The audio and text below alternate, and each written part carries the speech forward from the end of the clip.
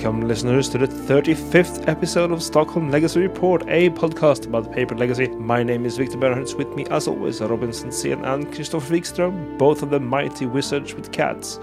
We all have cats, actually. Well, the very best of welcome to you, dear listeners. Hello, everybody.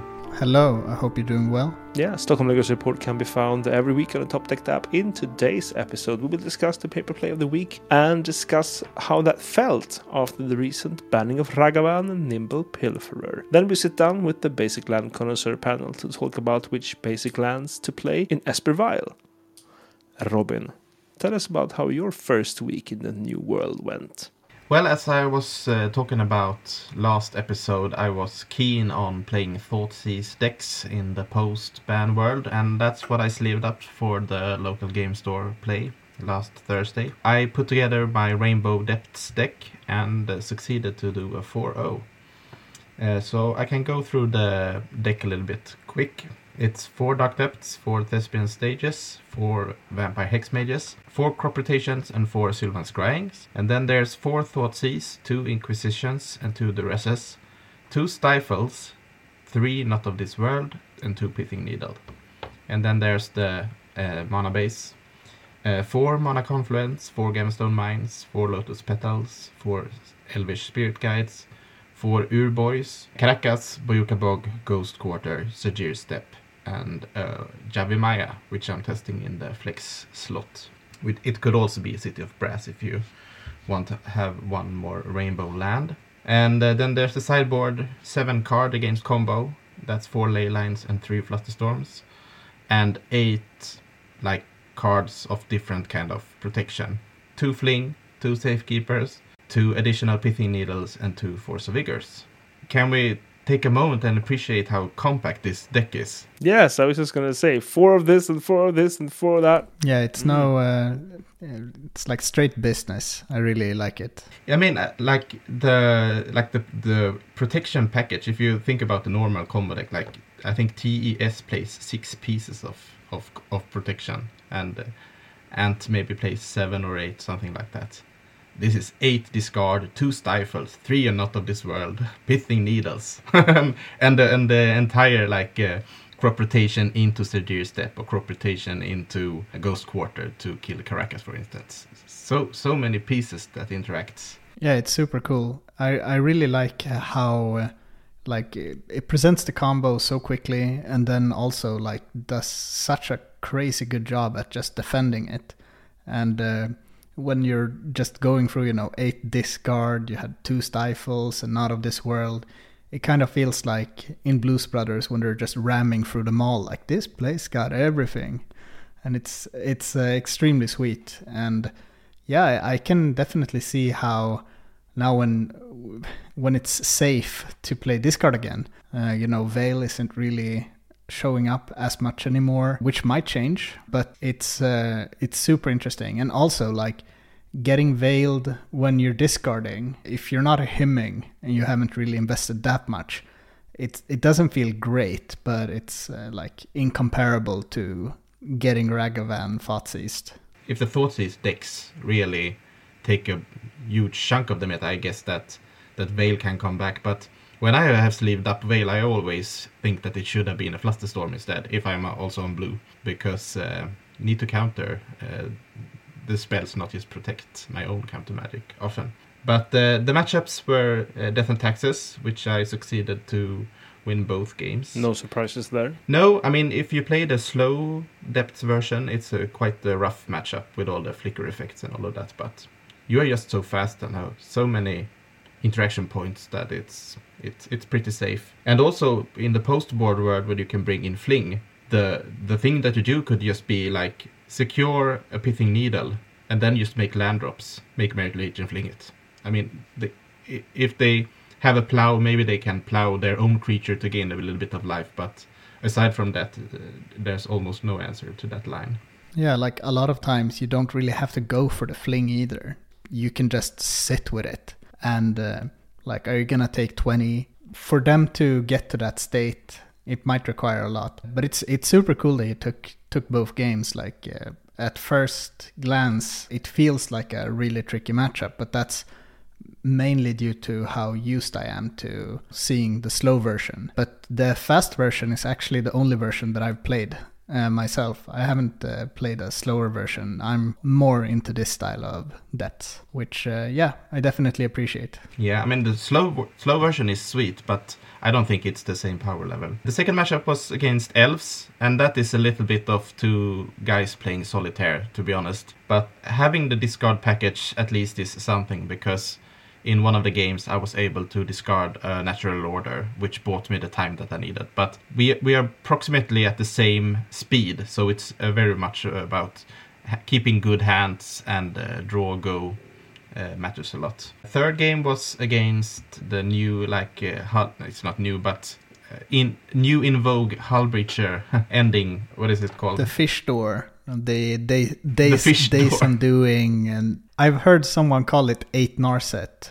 I like that. Or something like that. It doesn't play that many copies, but it's like if you've seen some Jeskai builds running around with Hullbreachers, Narsets, and Days Undoing, it's that deck, I guess.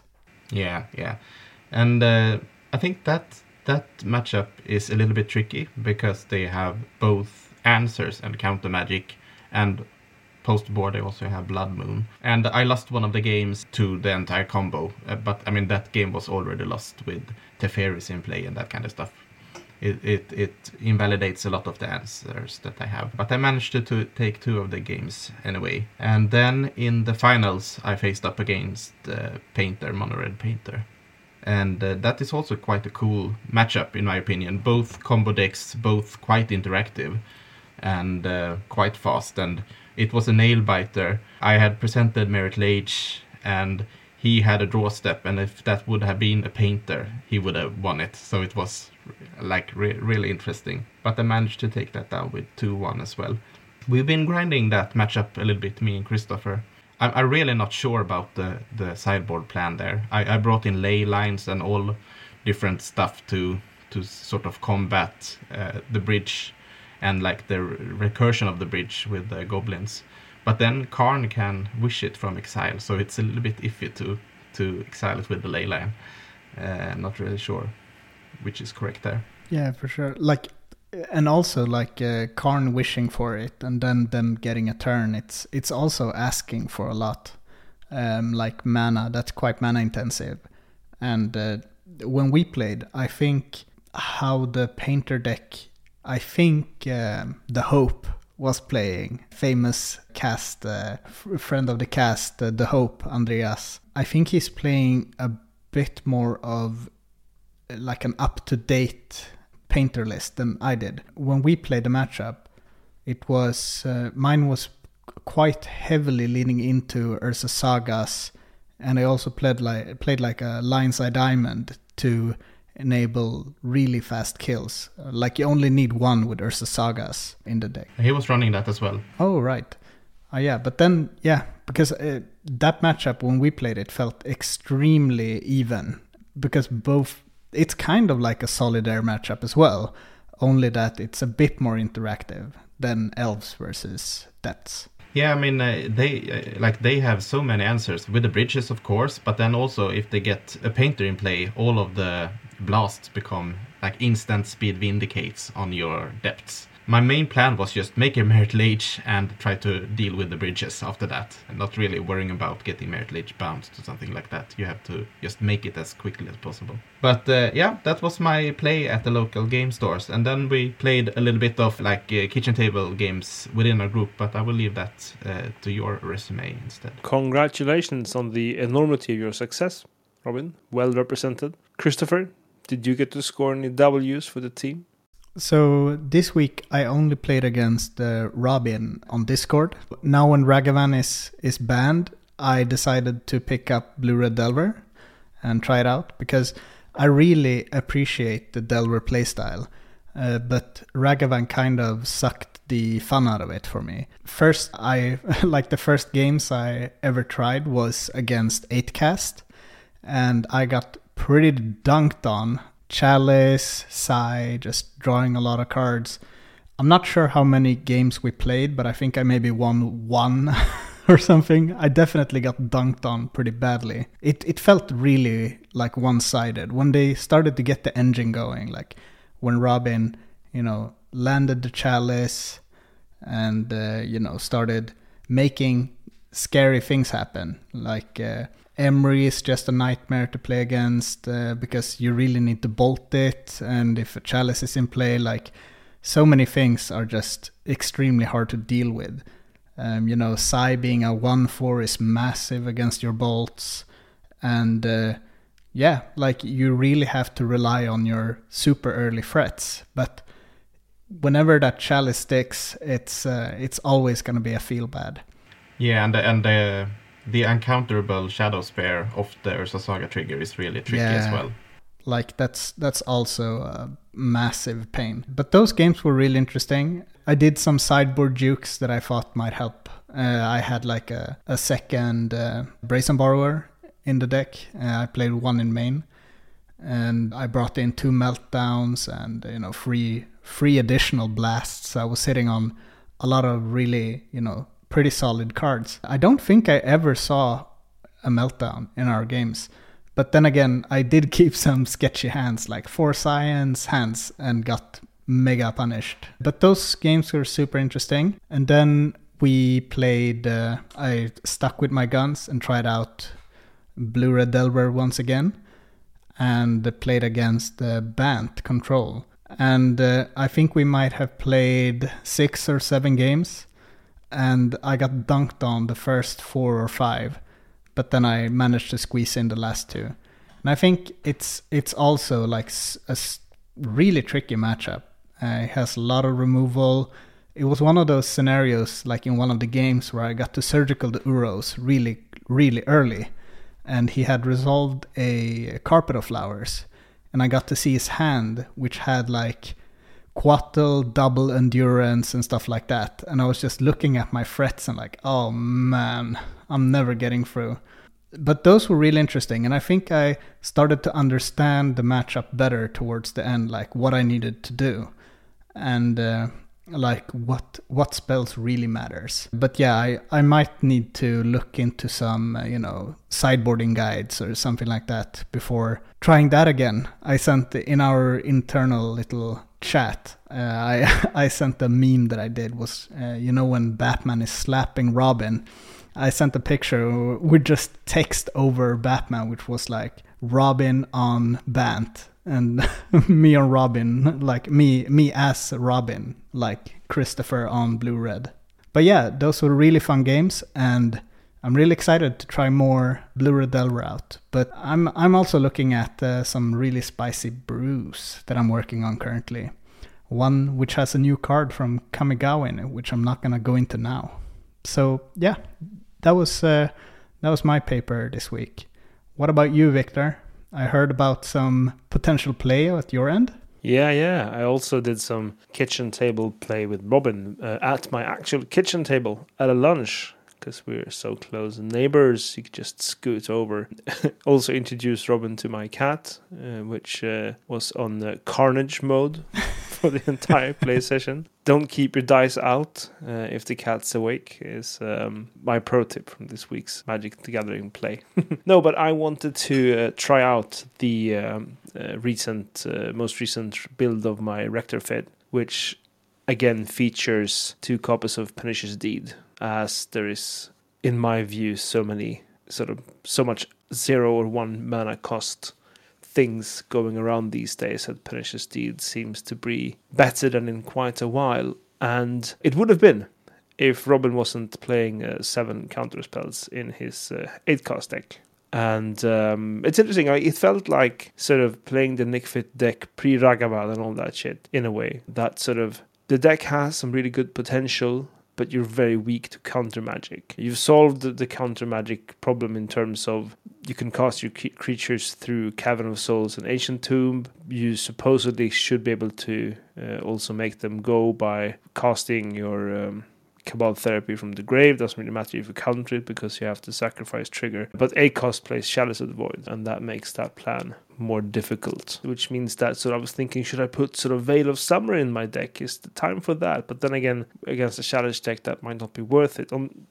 the other hand, we played just 3 games and Robin won 2-1. The games that I won and the third game that I felt sort of I could have taken it. I had some fighting chance. The chalice actually hampered Robin more than me, as it turned out. So, right now I'm trying a removal suite of 3 Swords to Plowshares, 2 Pernicious Steed, 2 Assassin's Trophy, and 1 Vanishing Verse, and also 2 Grist, the Hunger Tide, which of course is a bit of a different type of removal, but still could remove things should they need to. And I'm still happy with sort of how I have constructed the deck. I lean slightly more into Planeswalkers than I do into Curses. I know people right now are trying a very cursey build with cards like Once Upon a Time, which were also considered, and Omniscience, Living Wish, Emrakul, which I used to play. But I'm more happy with the Planeswalker heavy style because I want the baby Ugins to shine because they are so good when they resolve. So all in all, I'm still pretty happy where the deck is as it is. At the same time, it does feel a bit like playing a Maverick deck. Sort of, you have some really good things going on, but you are really not playing blue, nor are you cheating in any way. You're not sort of you're not putting Griselbrand into play on turn 1 and such things. You're playing very honest Magic the Gathering, and that sometimes protects you from winning. What about Europe? How do you feel our match has played out? I can agree to some extent with that notion. I mean, even if you are cheating enchantments and planeswalkers into play, it feels like quite a fair deck.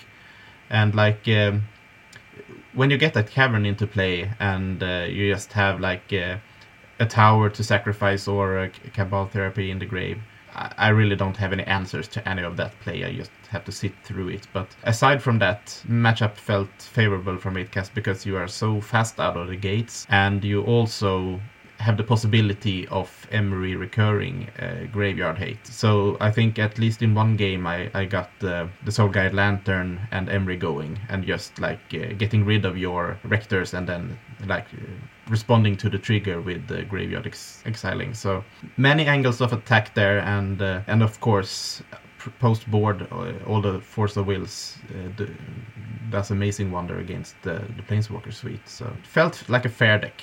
I agree on that.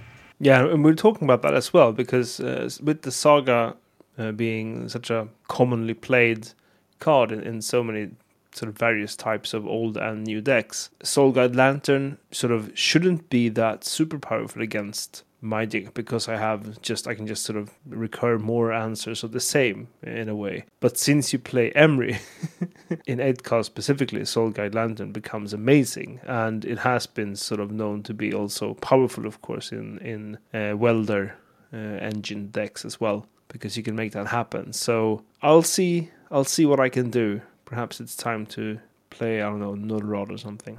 I'm definitely a big pro the Veil question you asked, if you should play Veil or not. Because my philosophy when I put Veil in a deck, it's not to have a counter war blowouts.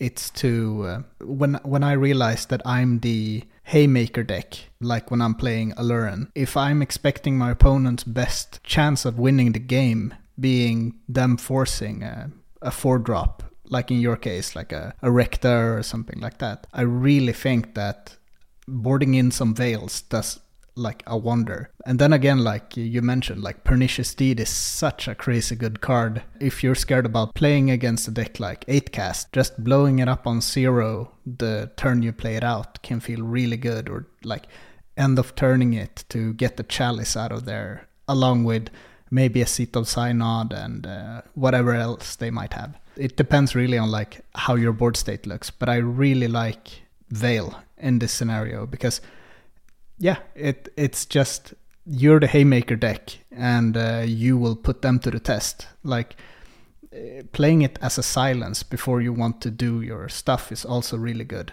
Yeah, I was thinking about that as well. Like sometimes. Then again, I could always also play silence. Yeah, that's true. Veil is of course better. Yeah, like those scenarios when you like on turn 3 just cast a Sylvan and they force it and you have that Veil, like you're just gonna feel like $1 million. So how do we feel about this week's testing in this post-Ragavan world? Are we going in any specific direction? I mean, I talked a bit about sort of what I'm thinking about, but what about you, Robin? Do you feel that you have additional avenues to explore in the short term? Absolutely. I mean, I've been really high on 8cast. I guess the problem is that in our very small meta at the local game store, if you show up with 8cast and do well with it, you are going to face a lot of artifact destruction. So I think that for that kind of play, I think that Depths is actually a better deck to bring. But I am very high on playing 8cast. I think it has a vintagey feel to it. It's so fast out of the gates, draws a lot of cards, having the best answers in the game in Force of Wills and Force of Negations. So I really like that deck. What about you, Christopher? Yeah, I'm really excited about this new meta, and like the change is sort of small, but the change it creates is really interesting. Like I mentioned, I've mostly been playing Blue-Red Delver, which is not a deck that I'm super familiar with. I've played a lot of Delvers in the past, but this specific version, it's super interesting to see how the different like Blue-Red players approach the deck nowadays. Like, are you going to play 13 Frets, or are you going to put 2 like young Pyromancers in there? Like, there are a lot of different ways you can go, which is super exciting, because I really enjoy having a strong Delver in the meta. Having a strong Daze deck to face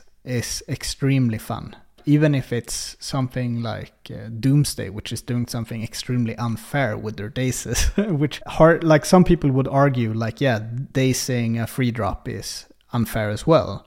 But I really enjoy like having a tempo deck, putting some pressure on the like free CMC tribal decks out there. But then again, like from this week, I got pretty beat up by that by that CMC free matchup. But I'm gonna try some young PCs again and see how that feels. But besides that, I'm really interested in just playing some discard spells again. I'm looking at bringing Ant for my first day legacy, just to, you know, yeah, I think our meta has too little storm in it, so maybe just put some people to the test. And, you know, I'm not a super good storm pilot, but sometimes, you know, if people are rusty in the matchup, you might not have to be Brian Cook.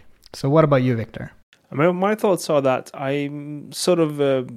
I mean, while I'm thinking that my objectively best bet would just be to keep playing Reanimator and trying to adapt to whatever type of disruption I might be facing on every other week, sort of the strategy that would most likely get me any wins. But I am also looking sort of at what happens in the world in this past week, and when you do that, Death and Taxes is looking pretty nice as well. So I think if I... with everything that's going on right now in the world and in the local world, if I get down this week to the LGS, it's probably going to be with Death and Taxes. So that's the avenue I've been exploring the least in the last couple of months. So I think I should get back on the D&T horse.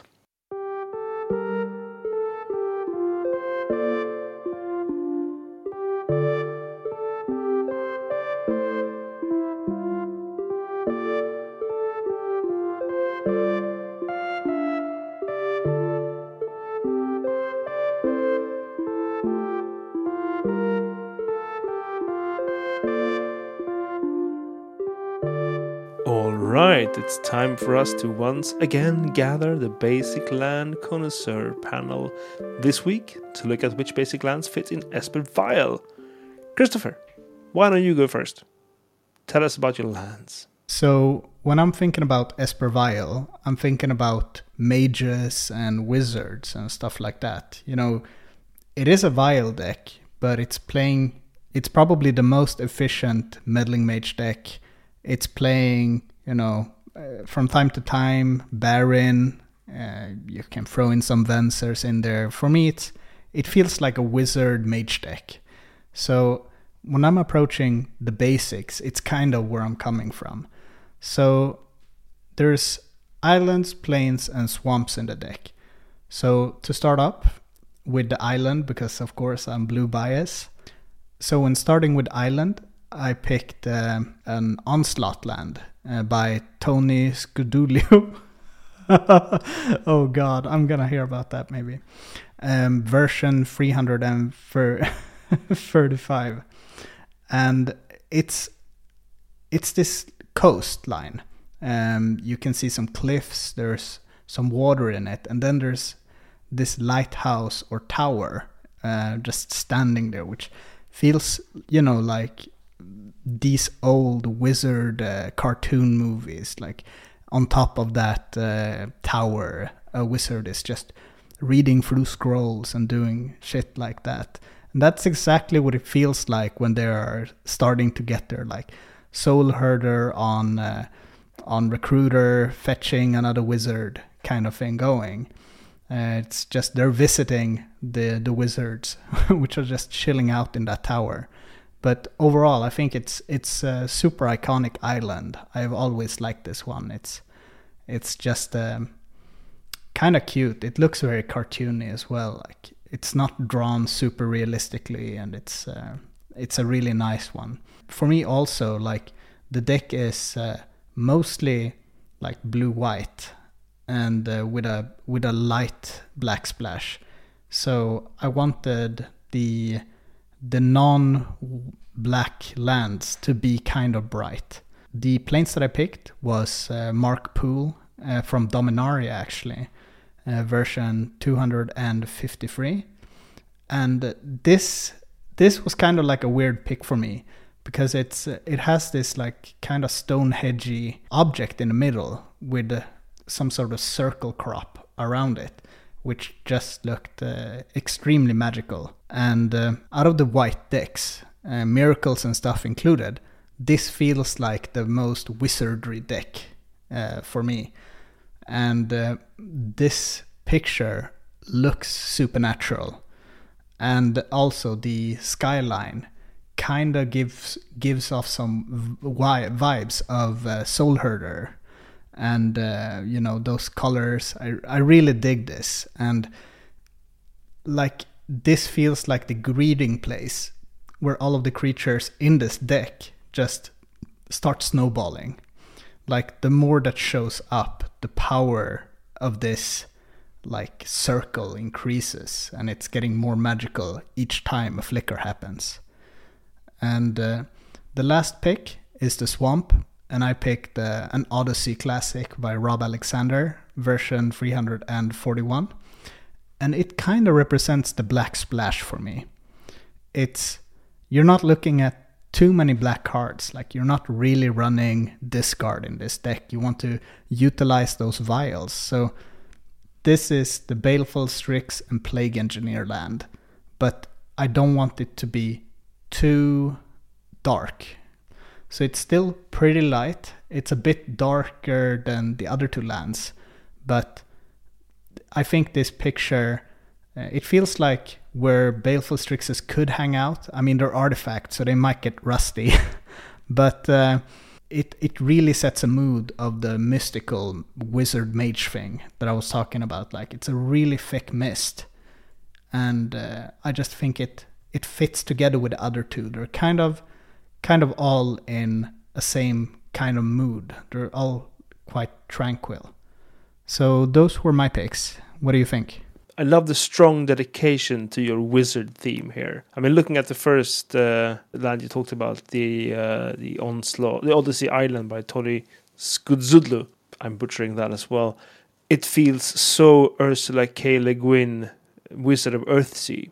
I mean, I think this artist must have taken inspiration from that, because this just screams Wizard of Earthsea at me. Of course, a Stonehenge.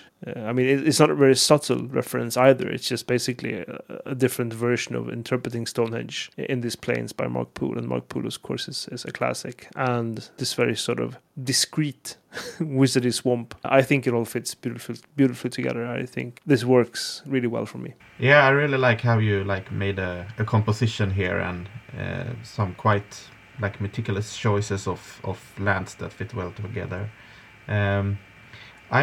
I'm not. There's something about the planes that I don't like. I'm not sure if it's like the border or something like that. that rubs me the wrong way. But if you look at just the painting, it's a really nice planes. And of course the old school basics are looking really gorgeous. So great choices. What about you, Robin? Where do you have us? I only picked 2 lands. I didn't find a fitting planes, so this is up to you listeners to find a good land that matches these 2. But to me, Esperville, okay, it might be like the Soul Herder, it might be the Mage deck, but to me it's the Drake deck. This is the Gilded Drake deck where you steal your opponent's creatures and give them a lousy 3/3 that you're going to return to your hand anyway. And if you take a look at Gilded Drake, it has some really cool art, in my opinion. It's a weird looking mage and a weird looking drake that are hanging out. And it's painted by Bob Eggleton. So I searched up 2 lands from Bob Eggleton to see if they would accompany this drake well. And I do indeed think they do. The first one is a swamp from Mirage. It's number 341. And it's a yellowy looking swamp, so to say, with a little bit of green, hazy background. It looks quite toxic. Maybe the drake could reside in this swamp, who knows. And the other one is actually one of the, is it APAC lands? Yeah, it's APAC Island, Japan. Yeah, it's the Myoto Iwa Japan island. And this is like 2 solitaire cliffs in the sea, bounded together by like a hanging bridge and a sort of temple on one of the islands.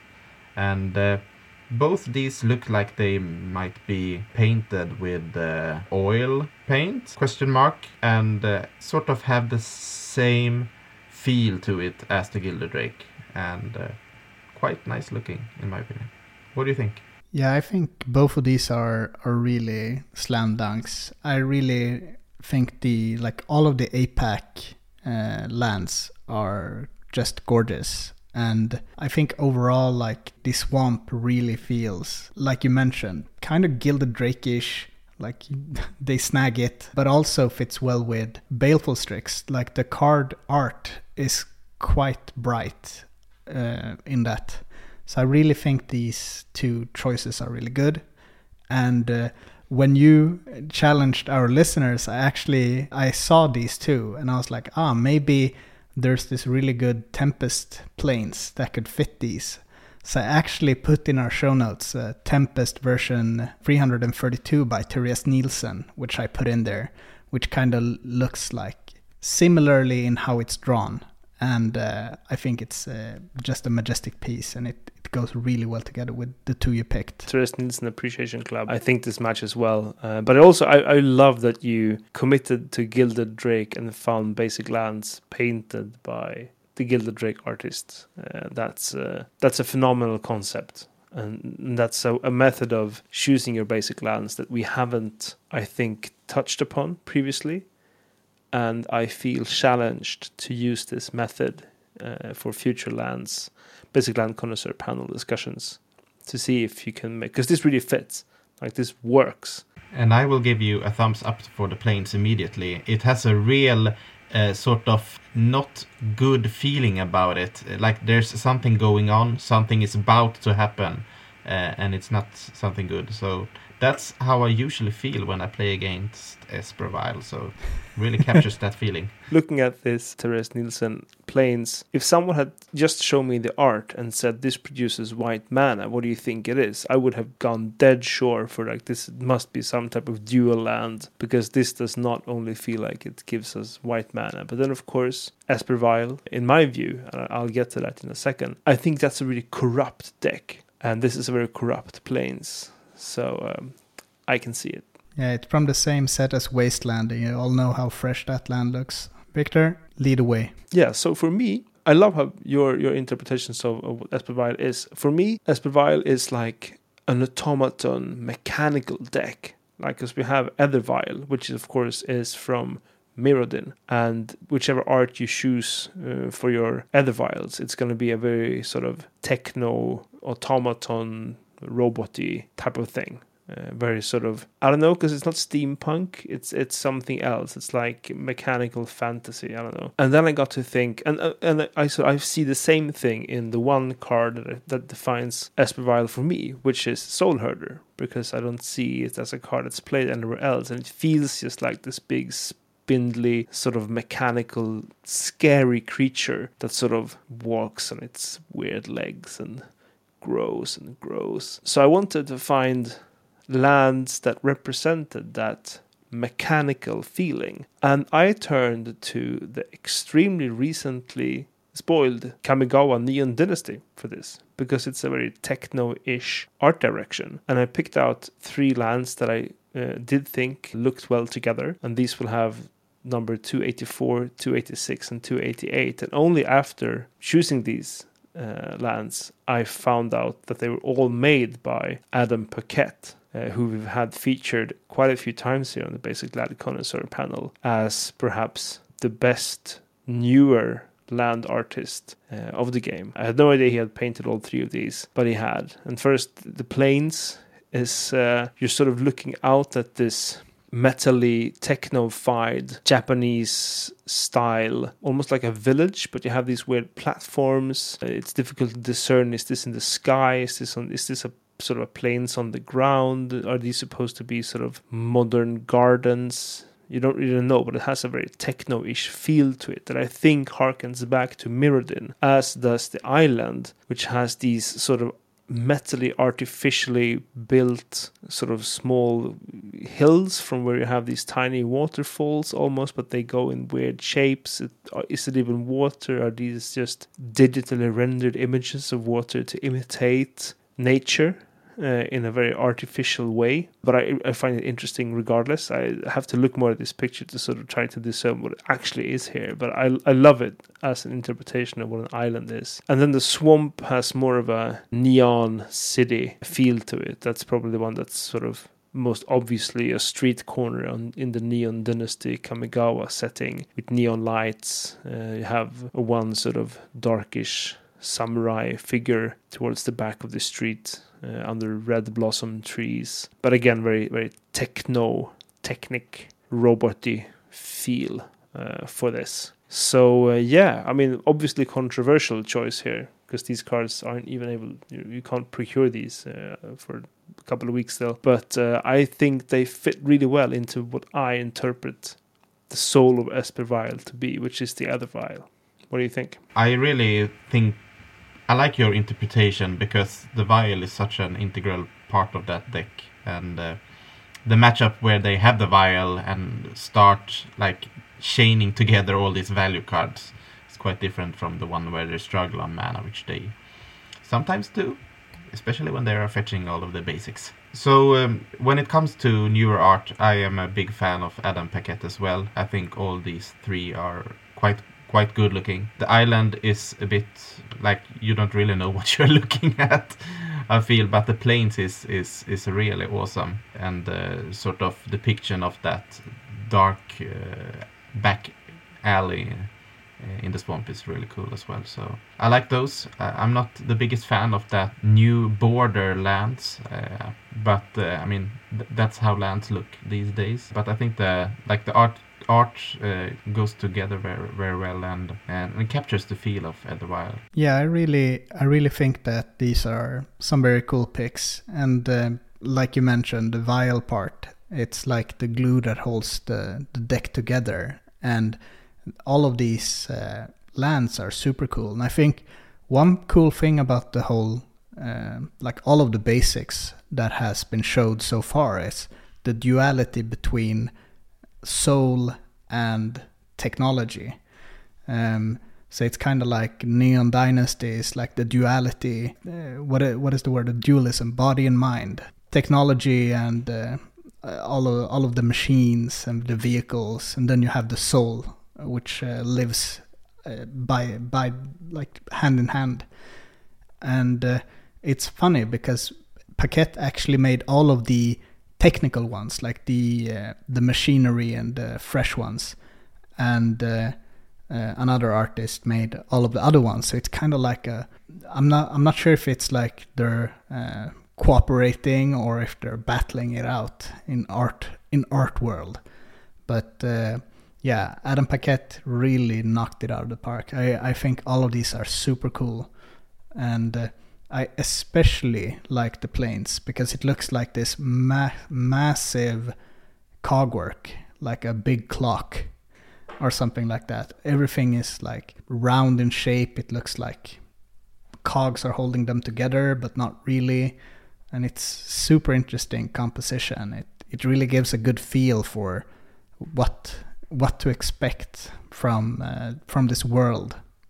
So I really enjoy this. Yeah, I mean, both the plane and the island also has a type of art that we haven't really seen. Like, this is innovative interpretations of islands and plains. I mean, of course, the swamp as a street is sort of not common, but the street, we've done city landscapes. We have Ravnica in 6 or 7 times, and 85 visits to Innistrad in various shapes and forms where you have townships and so on. But this plains and this island is just, I've never seen anything like this in the Magic the Gathering art. I definitely agree. And I think the swamp, depending on if we get cool ninjas in the set with, cyberpunk feel about them, maybe this swamp could be a strong contender for some ninjutsu players out there. And since this is a Adam Paquette appreciation podcast, I freaked out when I saw one of the basics that he made, which was the mountain in this set.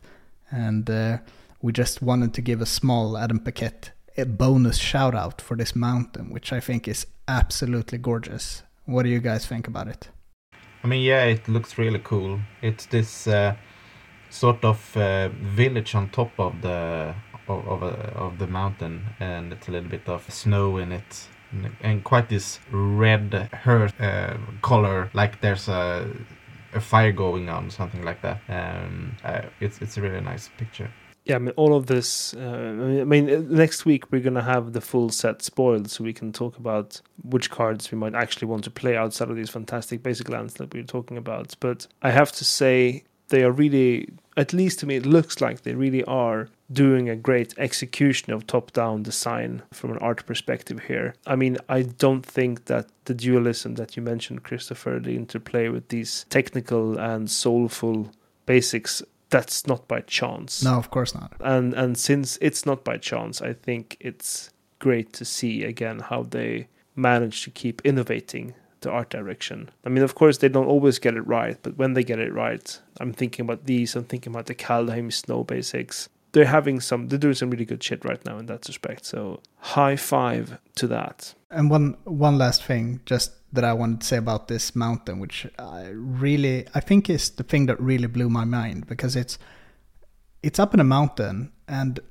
mountain is usually the place of the like tinkerers or barbarians style of things. And this, compared to a lot of the other lands besides the forest, looks a lot more analog, but it's still like they still have a lot of technology. But due to how it's lit up, this is like it's completely snow covered without being a snowland, but it still looks warm and cozy. And for the cozy factor, it's a 10 out of 10. And that is all we have for this week. We do hope that you enjoyed this episode and would love your perspectives. Come join the Discord server and contribute. Link in the episode information. In the Discord server, you'll also find the deck lists of all the decks we talked about earlier in the podcast. If you like it, what you've heard, feel free to let us know. That's great. We like feedback. And even better, tell someone else. Spread the word about us. In addition to Discord, you can hit us up on Twitter at STHLM Legacy. We are also present personally on some social media as well. Robin, where can listeners find you? On the Discord server. You can find me on the Discord, but as well at Monolith MTG on Twitter. And I am on Twitter under @DiscoDrogo. And that is the end of the 35th episode of Stockholm Legacy Report. Thank you, Robin Sensén and Christopher Wikström. Warm thanks to you for listening. The Amazing Frönes has written our music. Check them out on Spotify. Until next time, Darksteel yourselves.